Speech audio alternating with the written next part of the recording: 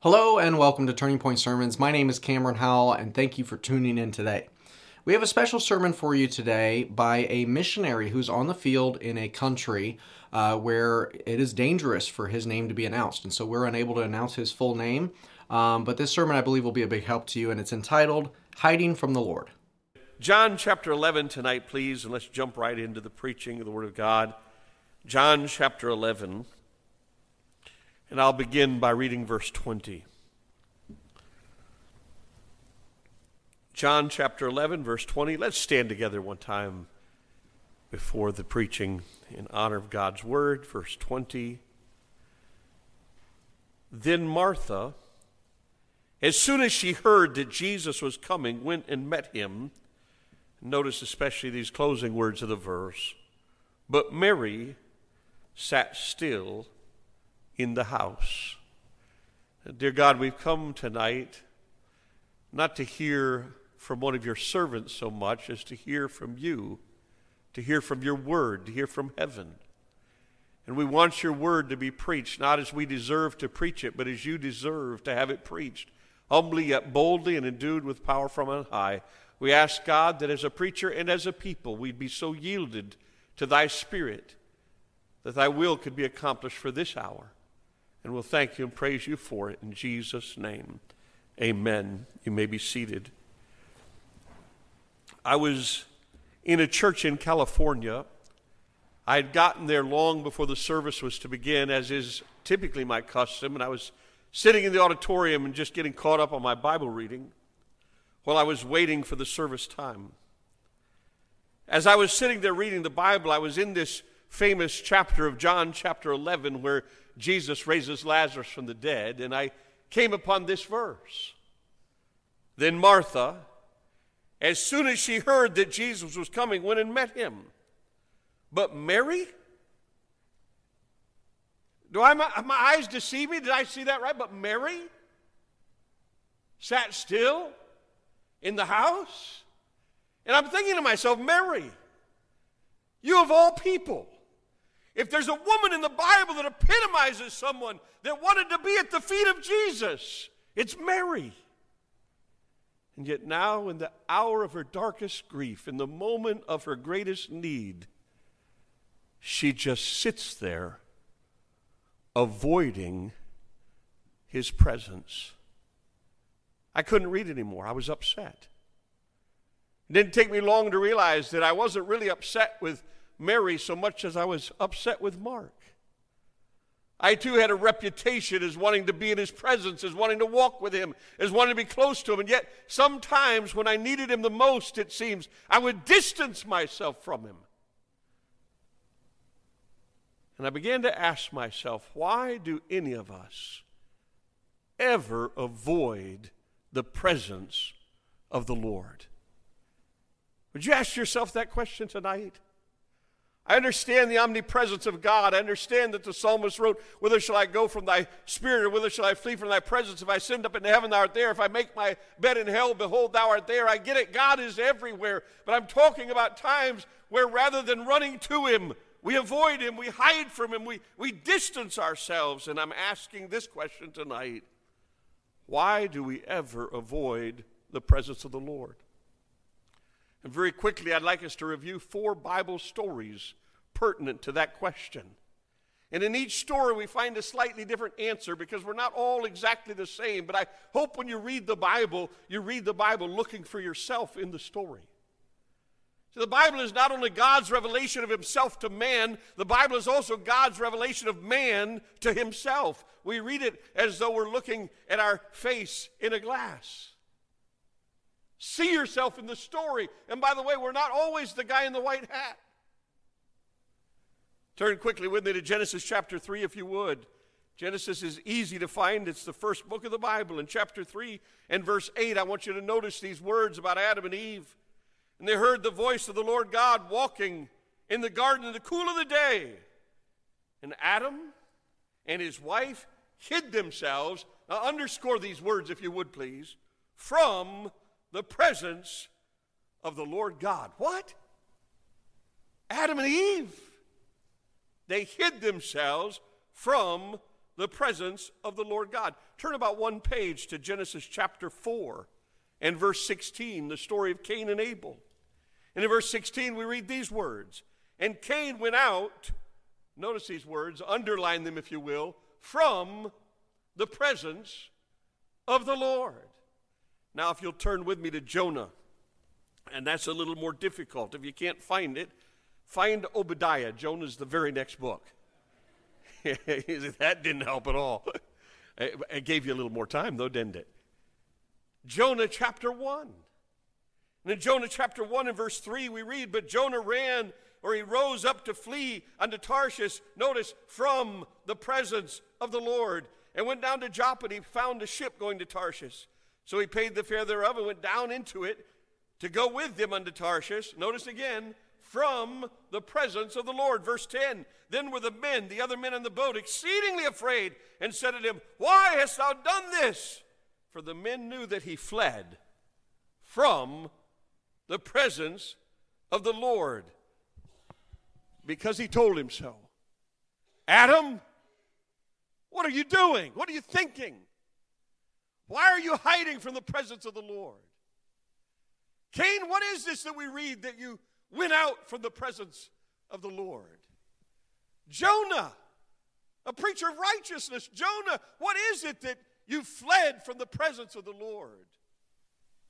And Mary, of all people,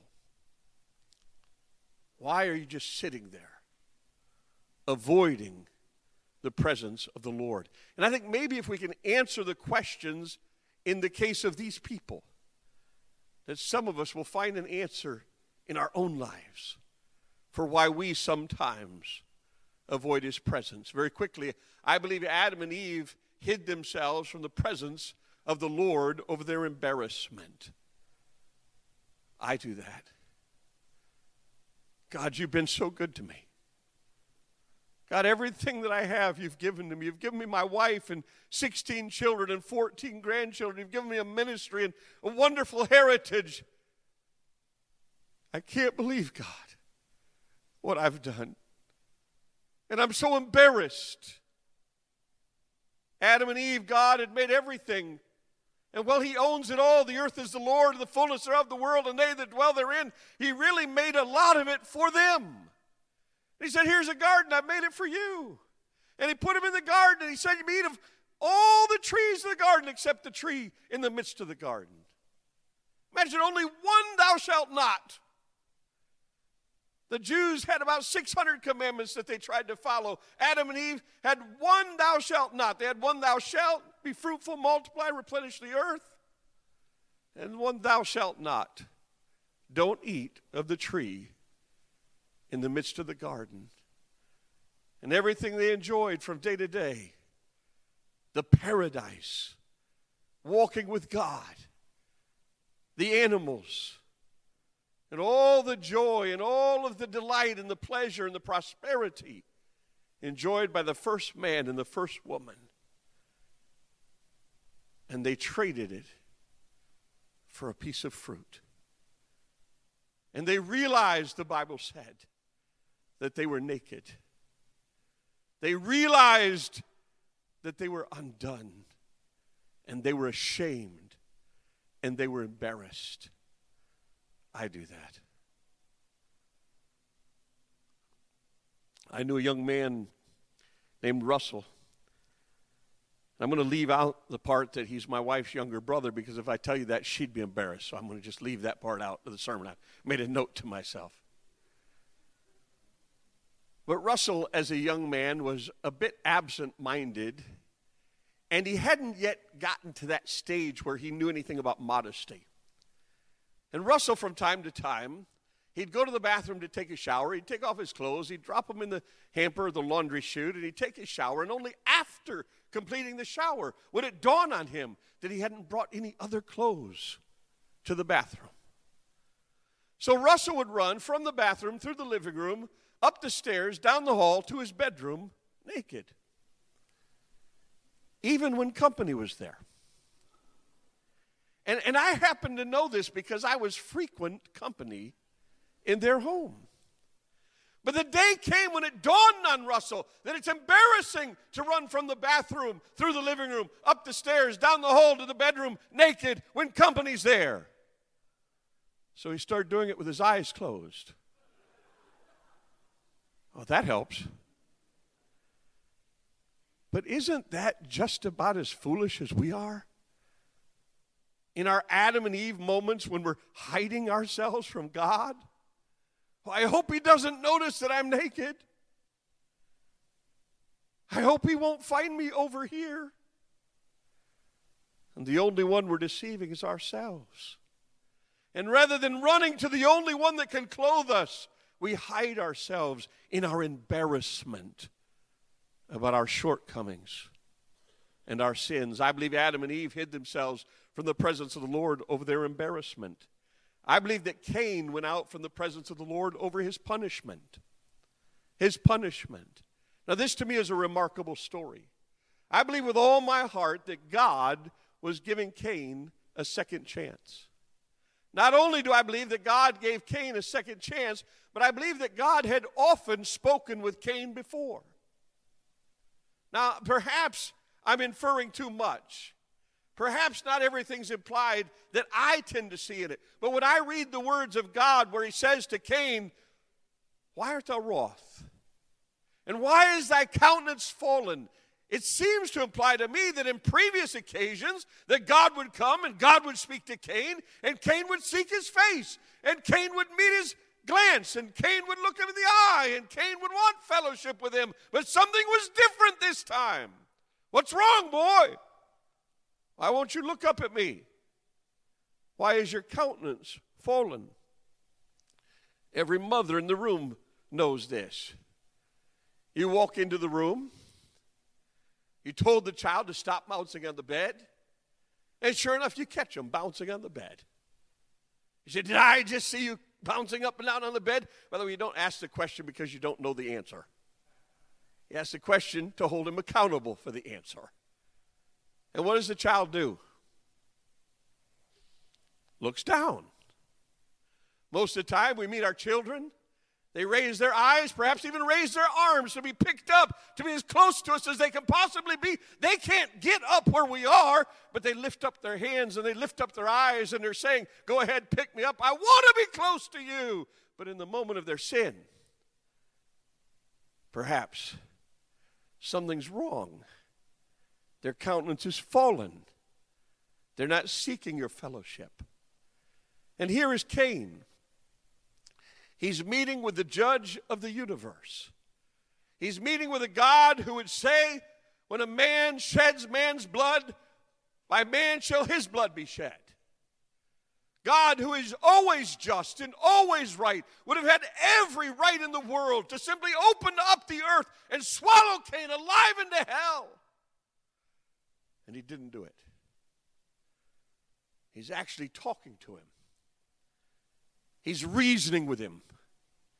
He's giving Cain an opportunity to get things right. And Cain walks away from the presence of the Lord with these words, "My punishment is greater than I can bear." I have a question for you. Did God punish Cain, yes or no? Anybody, did God? It's not a trick question. Did God punish Cain, yes or no? Yes, absolutely. But wouldn't you agree that his punishment was far less than his iniquities deserved? Oh, yes.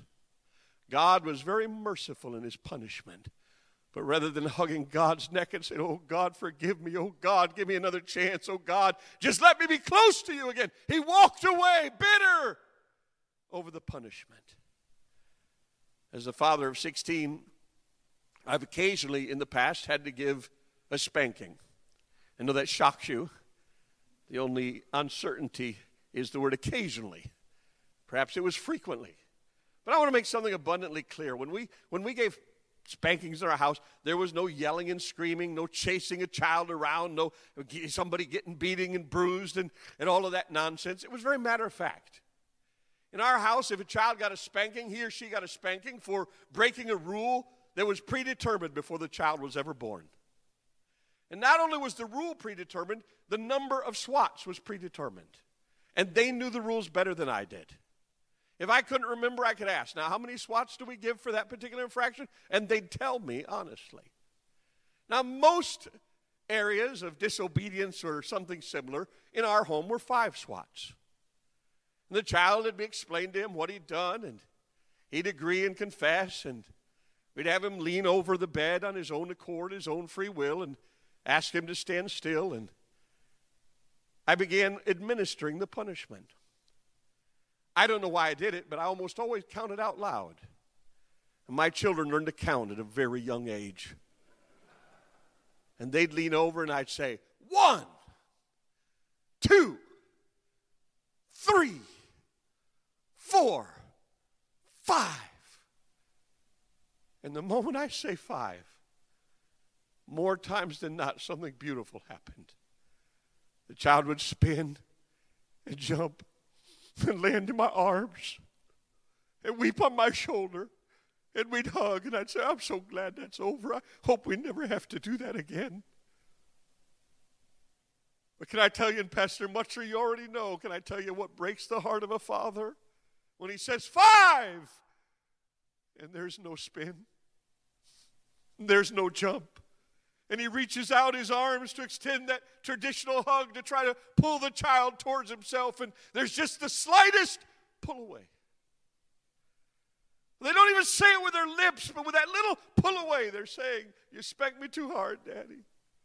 I'm not going to take this. Instead of crying on our shoulder like Norman's, oh, Daddy, I love you, oh, Daddy, I'm sorry, oh, Daddy, just keep me close to you. We pull away. Why? Over our punishment. I believe Adam and Eve hid themselves from the presence of the Lord over their embarrassment. I believe that Cain went out from the presence of the Lord over his punishment. And I believe that Jonah fled from the presence of the Lord over his assignment. His assignment.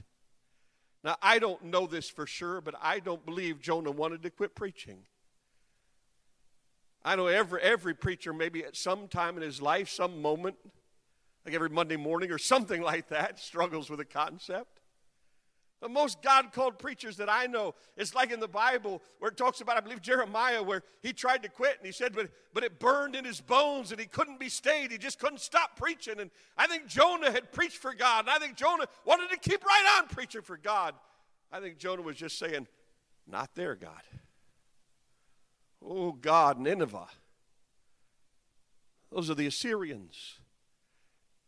And we committed whoredom spiritually with the Assyrians, and we got close and worldly with them, and then they turned on us, and they persecute us, and they hate us, and they despise us, and we're an embarrassment to the world, especially when we think of the Assyrians.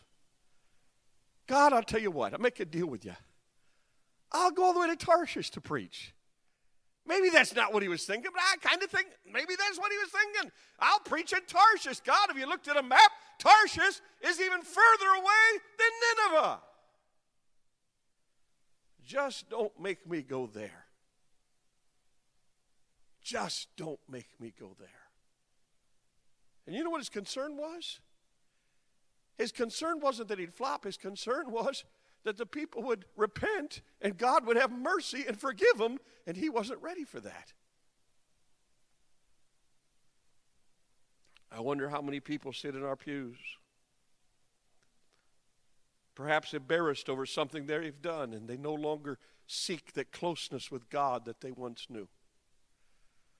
I wonder how many people sit in our pews, or maybe they've even abandoned the church. Perhaps they still read the Bible from time to time and pray from time to time, but their heart's grown cold, and it's been a long time since they've felt any spark of revival, since they've sensed any real closeness to God, since they've sensed the presence of the Holy Spirit resting upon them. And they'd say it goes back to some time when they sinned and they're being chastened to the Lord, and rather than lovingly appreciating the chastening hand of the Lord, they went out from his presence. I wonder how many young people perhaps in our church, they once loved to go soul winning. They once loved to serve. They once loved the Lord Jesus. They once talked about him with a thrill in their soul and were so thankful for their heritage. And then perhaps one day, God called them to a particular calling or a particular field. And they thought, not their God. Not their God. Oh, my. Oh, don't do that to God. Don't do that. You say, preacher, are you implying that perhaps if God calls me somewhere and I don't go there, that I'd be swallowed by a whale? I'm going to go out on a limb tonight and say, I don't think so. Now, I'm neither the prophet nor the son of a prophet. I wouldn't recommend you buy any oceanfront property. I wouldn't recommend you go on any long cruises. I mean, I really don't know for sure. But maybe that swallowed by a whale was just once in a history time. But I know this, you'll be fleeing from the presence of the Lord. I know this, there's no place sweeter in all the world than the center of God's will. And someday God might call you to a place you'd rather not go, or to a people whom you'd rather not reach. God says, you've heard them say, that's been said of old time, thou shalt love thy neighbor and hate thy enemy. But I said, you love your enemy. God wants everyone reached.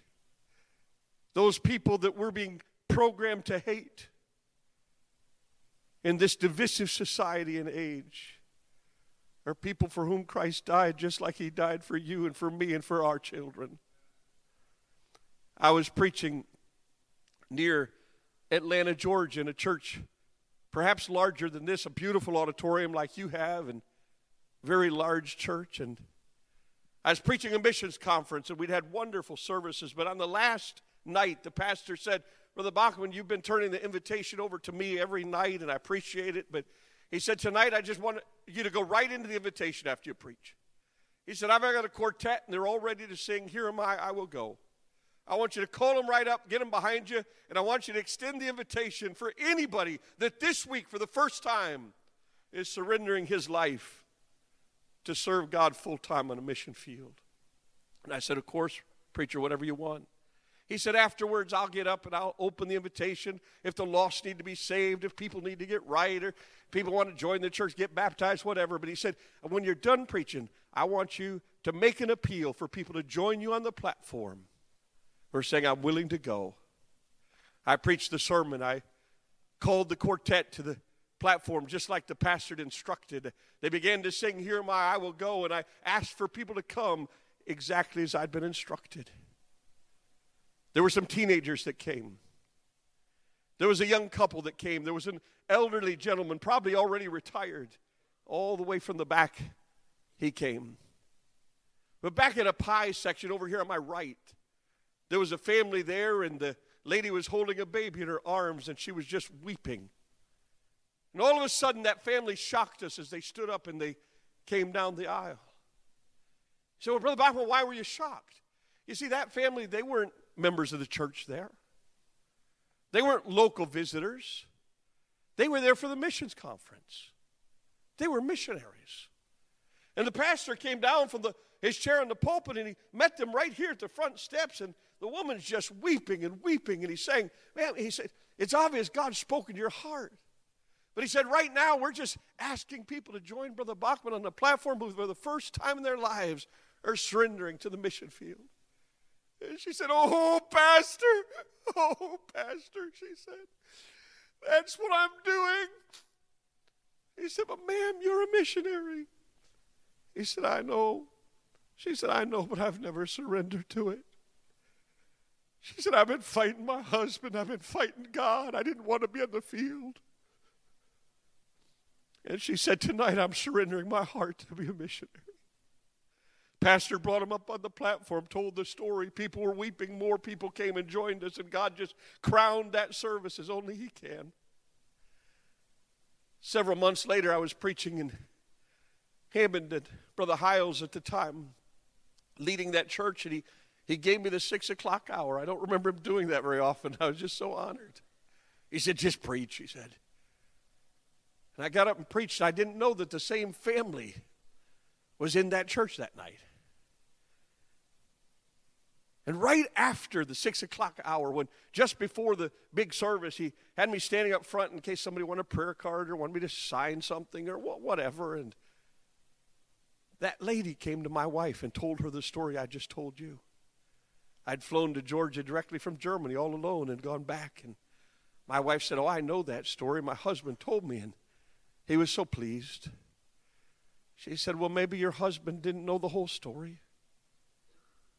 Did he happen to mention I was holding my baby boy in my arms? And my wife said, yeah, I believe he said that.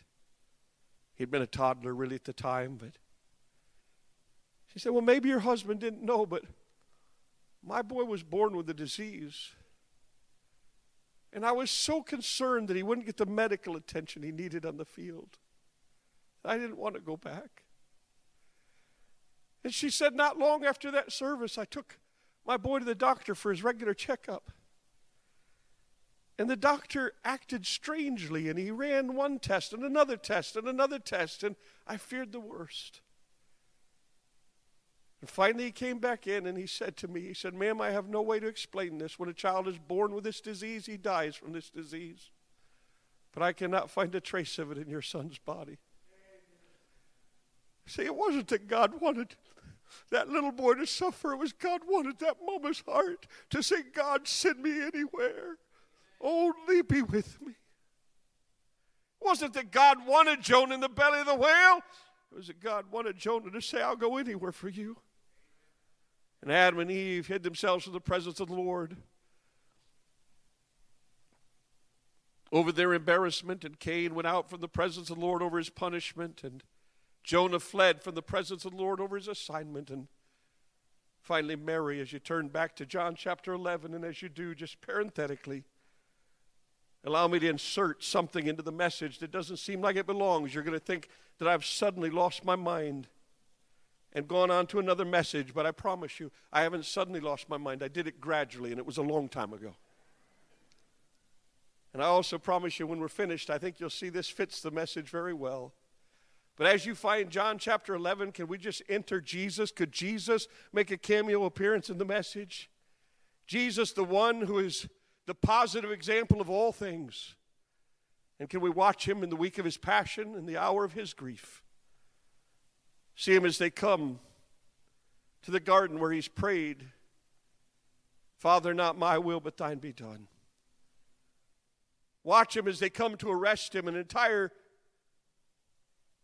group of military men that are well armed have come, and he takes control of the whole situation. He says, whom seek ye? And they said, Jesus of Nazareth. And he said, I am he, or in the original, I am. When he simply spoke the words, I am, they fell over backwards. How do you arrest a guy like that? They stand back up. They draw their swords, and Peter draws his sword, and he chops off the ear of Malchus, servant of the high priest Caiaphas. And Jesus calls a timeout. Just a minute, fellas. And he picks up the ear, and he heals the man. How do you arrest a guy like that? And then he says, listen, fellas, you didn't come for these that follow me. You came for me. You just take me and you let them go. And he went with them to a trial that was a Banana Republic trial, if you will, a mock court trial, if you will. If anyone in history could have pled his own case, it was Jesus. Not only was Jesus perfectly innocent of all charges, but he is the advocate. And yet he said nothing. They took him out and they beat him. But as a lamb before her shears is dumb, so he opened not his mouth. They mocked him, they spat upon him, they slapped him and cursed him. But when he reviled not again. When he was persecuted, he threatened not. So as they take that cat of nine tails and they beat his back until it's bloody and bruised and torn, and some lesser men were actually torn in half just by the beating. And as he stands up, having freshly been beaten, as they lay the crossbeam across his back, and he begins to walk out towards the hill of Calvary with that crossbeam upon his back, his visage so marred he doesn't even look human. And ladies begin to see him and they begin to weep, and he turns to them very calmly and says, daughters of Jerusalem, don't weep for me. Weep for yourselves. See him as he comes to the top of that hill. As they lay down the cross, and he simply lays himself upon it, for he said, "No man taketh my life from me, but I lay it down, and I will take it up again." Watch as they take those spikes and pound them through the hands and the feet of our Savior. I wonder what he'll say. Will he call 10,000 angels to come and destroy them? No, he says, "Father, forgive them. They know not what they do." They lift that cross and they drop it into a hole. When they drop it into a hole, every bone in his body was out of joint. I wonder what he'll say. "Son, behold thy mother." To Mary, "Behold thy son." St. John, take care of Mama for me. Watch him as he drags his freshly beaten back up and down that rugged cross, because crucifixion was death by strangulation. The weight pressed upon the lungs, they'd have to pull themselves up just to inhale properly. Up, down, up, down, and watch him as he goes up and down and up and down, and as each time up and down the cross, the wounds are freshly opened and the bleeding continues. And I wonder what he'll say. "Behold, today thou shalt be with me in paradise." And I very intentionally, as I see the skies go dark, I very intentionally skip over his fourth comment, and we'll come back to it in a moment. But even for those hours that he suffered our hell, smitten of God and afflicted, he did so with just two words: "I thirst." Not even a complaint, just a statement of fact. As he suffered our hell, "I thirst." And as the hour grows late, and he pulls himself up the cross for one final time, and he inhales for one final time, and he gathers all of his strength for one final time, and he shouts out, not a shout of defeat, but a shout of victory: "It is finished." And then as his chin falls to a near pulseless chest, he simply breathes out a prayer: "Father, into thy hands I commend my spirit." And I say, look at his composure. Look at his strength. Is there nothing that rattles him? Is there nothing that's so egregious? Is there nothing so painful that he'd cry out in anguish, "Oh yes, that one thing I skipped"? When my sin and your sin was placed upon him for the first time in all eternity, Jesus was outside of the presence of God, and he cried out, "Eli, Eli, lama sabachthani." My God, why? And as I revisit that pinnacle moment in history, I feel the Holy Spirit speak to my heart and say, "You're so unlike my son. The slightest pain and you gripe, the smallest injustice and you complain. But then when sin comes between us,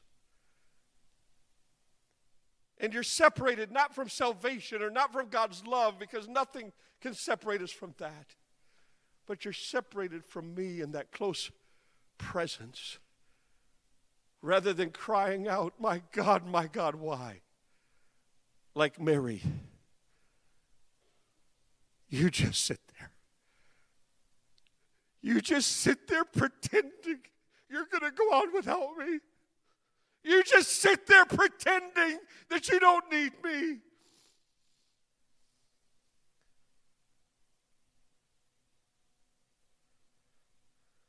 It was the next day. I was back in the same church. There was a conference there. I hadn't picked up my Bible other than for the sermons. But I hadn't picked it up to read since the day before. I was still mad. I was still mad at Mary. I was still mad at Mark. And I picked it up again because I had to keep reading.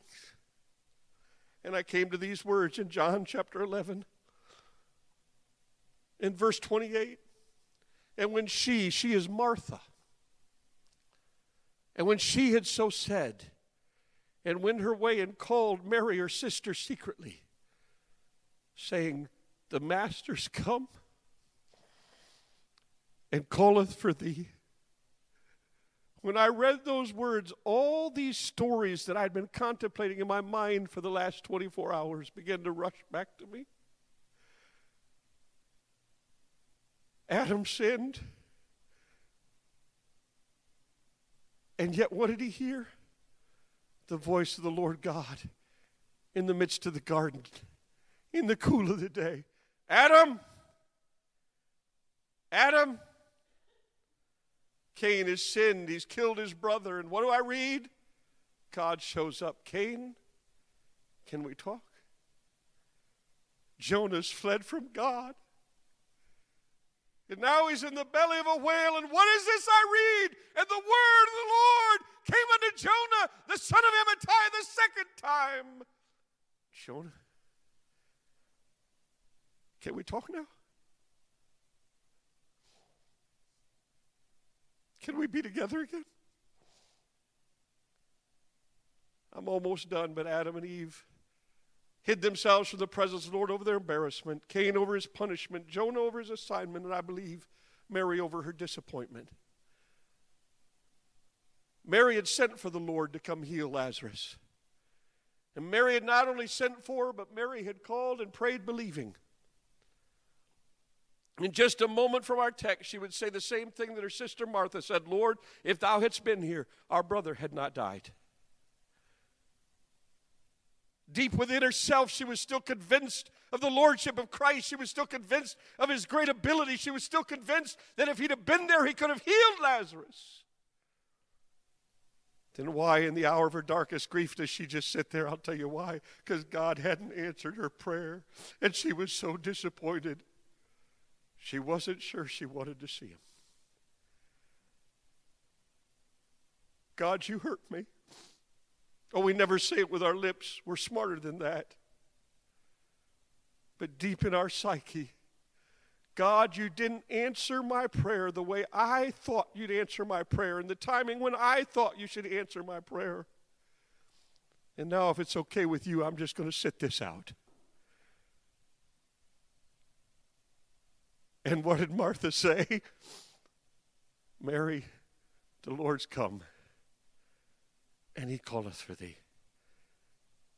And Pastor Lehman, as soon as she heard that, she arose quickly and ran unto him. Our heads are bowed, our eyes are closed. It really doesn't matter why we're avoiding him. The great news is he wants us back. And he says, draw nigh unto me, and I will draw nigh unto you. Whatever the reason, if there's anything in your heart where you say, there was a day when I was closer to him than I am today. Is it embarrassment, punishment, assignment, disappointment, whatever it is? I have Martha's message for you tonight. He calleth for thee.